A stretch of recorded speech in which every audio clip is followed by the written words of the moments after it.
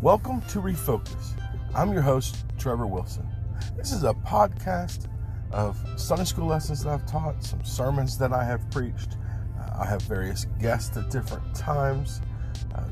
Basically, the whole idea is to just kind of refocus back on the Word of God, going back to those Bible stories, studying the Scriptures. Let's just kind of get out of ourselves, out of our own thinking, and go back to the Word of God and see what He has to say. I love those old Sunday school lessons when we were kids. We seem to have gotten away from some of those, just the bare bones bottom of what the Word of God, the meat and potatoes, if you will. So I hope you enjoy it and pass it along and share. Now, let's get to the lesson. Hello again, Steve Wilson. We're back again, continuing in the book of Matthew. I think we got through chapter 23, verse 26 last time, so we will pick up chapter 23, verse 27. We're right in the middle of a discussion about whether Pharisees are presenting themselves, something that they're not. They're, he called them whited sepulchres and all that sort of thing. Well, he does so here in verse 27. We'll talk about that here in a minute. Just give me a second here. Let me get a drink of water. There you go. That's much better now. Okay, so we're in the middle of this discussion about the Pharisees and so on being hypocrites. I think by now we've probably clarified pretty much what a hypocrite is. I think most of you probably are aware of the term. And so that's the way they're being presented here by Matthew in this passage. So as he talks about, as I said, we're in verse 27. Let's go ahead and read that. It says, "Woe unto you," and this is the seventh time he has now used that term, "woe unto you." And we don't want to underestimate that term, because when the term woe is used, that's a very definitive term. It's not just you're going to have a little bad luck. You're going to have something you're not going to be able to deal with. This is something that's going to be beyond your capability of overcoming. A woe is devastating. A woe takes things out of your life and away from your life that very often you can never recover.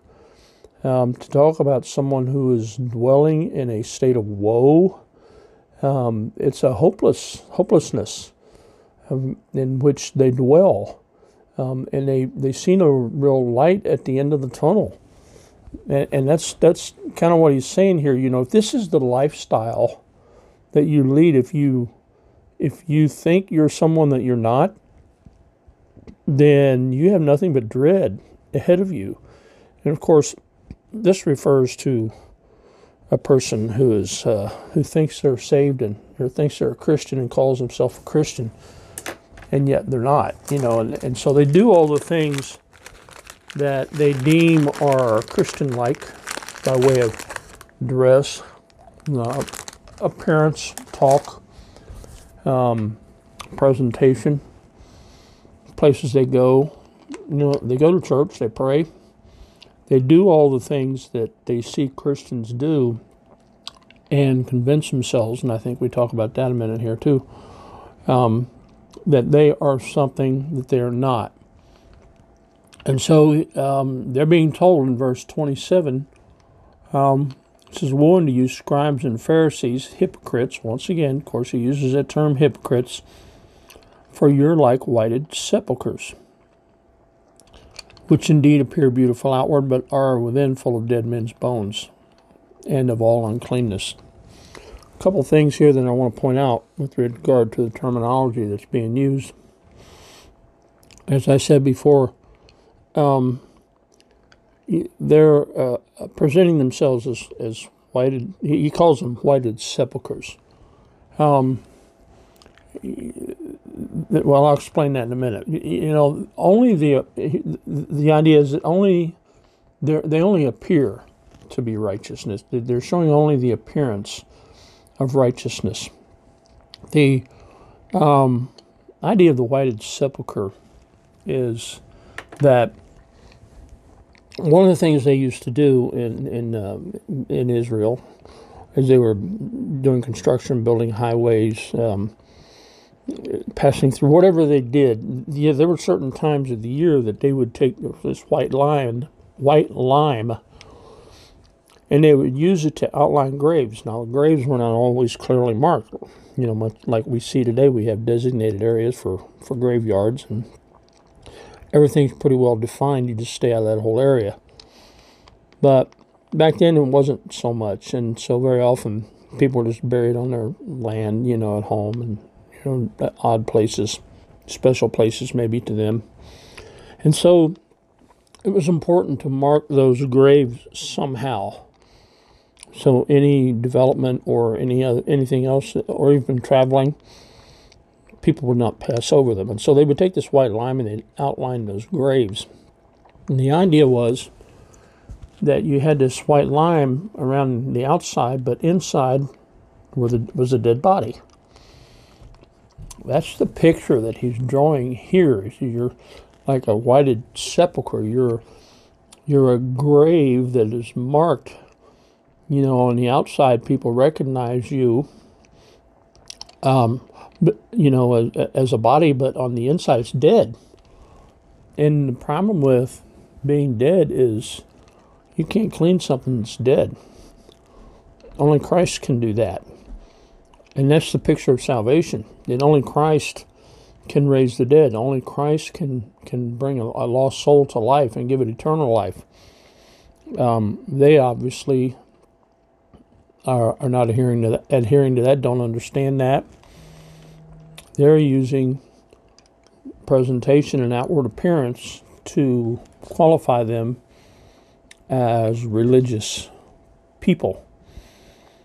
And so that's why it says, you're beautiful outward, but within you're full of dead men's bones and full of all uncleanness. So and you can't clean yourself. And then he says in verse 28, even so, ye also outwardly appear righteous unto men, but within you're full of hypocrisy and iniquity. You're filled with sin. So that's the thing about a sinner. There's no good sinner or bad sinner. They're all just sinners. I mean, it really doesn't make any difference what sin you commit. The problem is we are in a sinful state. We have inherited sinfulness. We're sinful creatures. And by that standard, we're as filthy rags. We're dead. We're unclean. There's nothing we can do to clean ourselves up.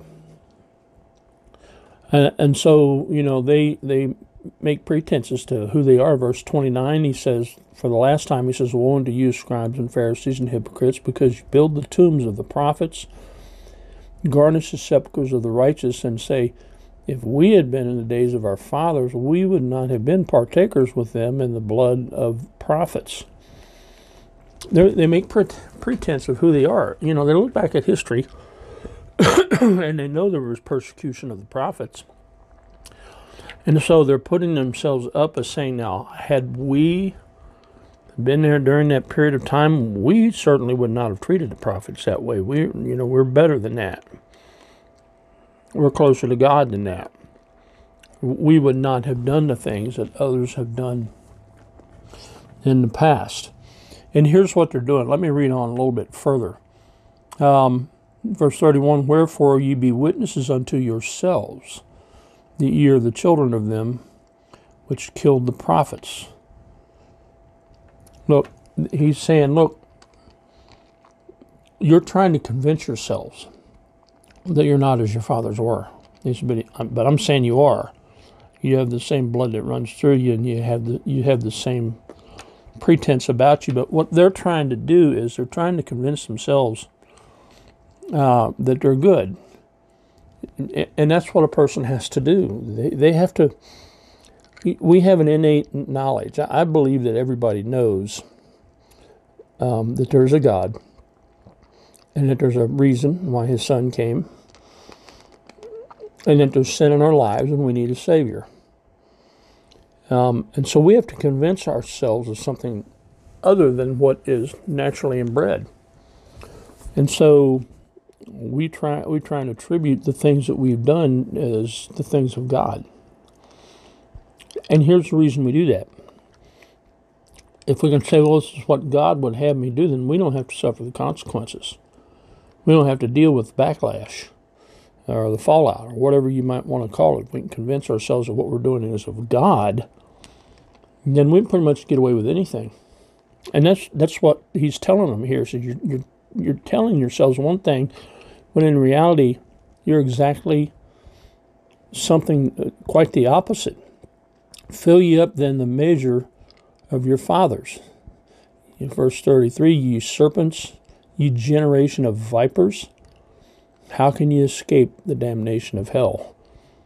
He says, you're serpents. And I don't think the comparison is lost here to the fact that Satan appeared as a serpent in the garden, and he was the originator of sin, brought it into the life of man to his temptation of Eve. And he's telling them you're the same. You have, that's your inheritance. That's who you are. And so he calls them serpents, and he calls them a generation of vipers, because your bite is poisonous. The poison that you spew is bad for mankind.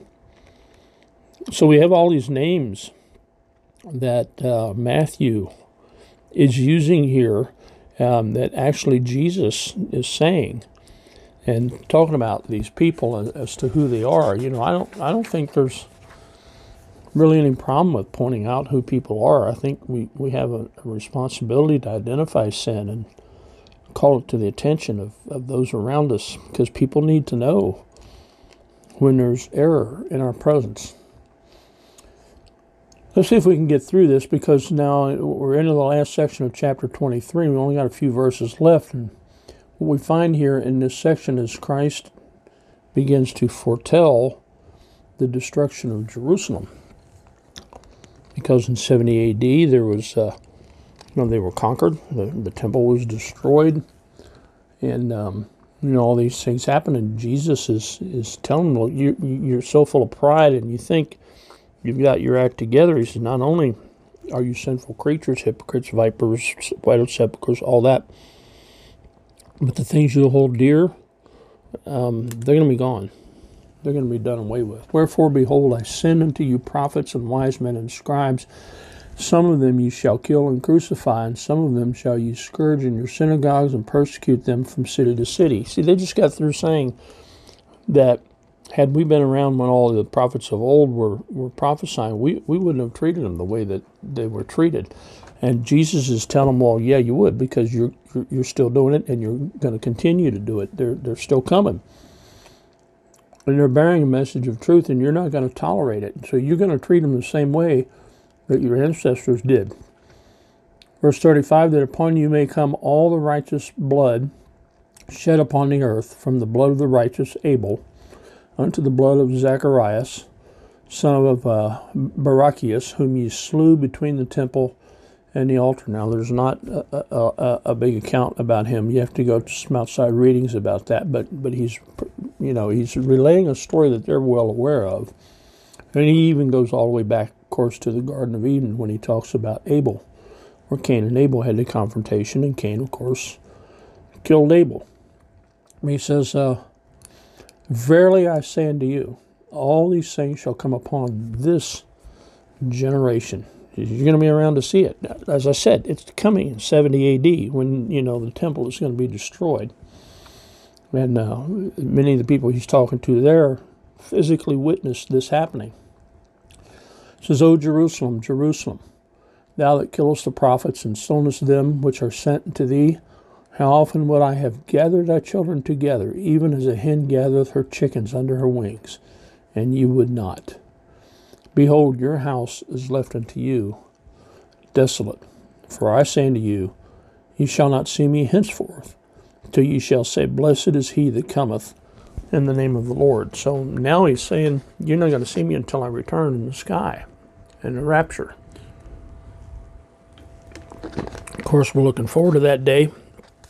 I can't wait for it to happen. I think it's coming soon.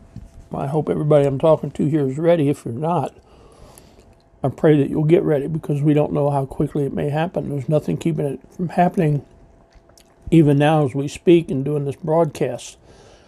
But he's telling them that he says, I want to gather everybody together and protect you. I want to draw you under my wing so I can call you home and protect you from the evils that are going to come after my return, the days of the tribulation and that sort of thing. So there's kind of a dual picture here because he's also referring to the destruction of the temple that's coming and the conquering of Jerusalem. And he's saying, I want to protect you. I don't want you to have to go through all this, but you're refusing me. And he says, you're going to refuse me until it's too late. Thanks for listening. We're at our time's end, and we'll pick up in chapter 24 next time. Goodbye, and God bless.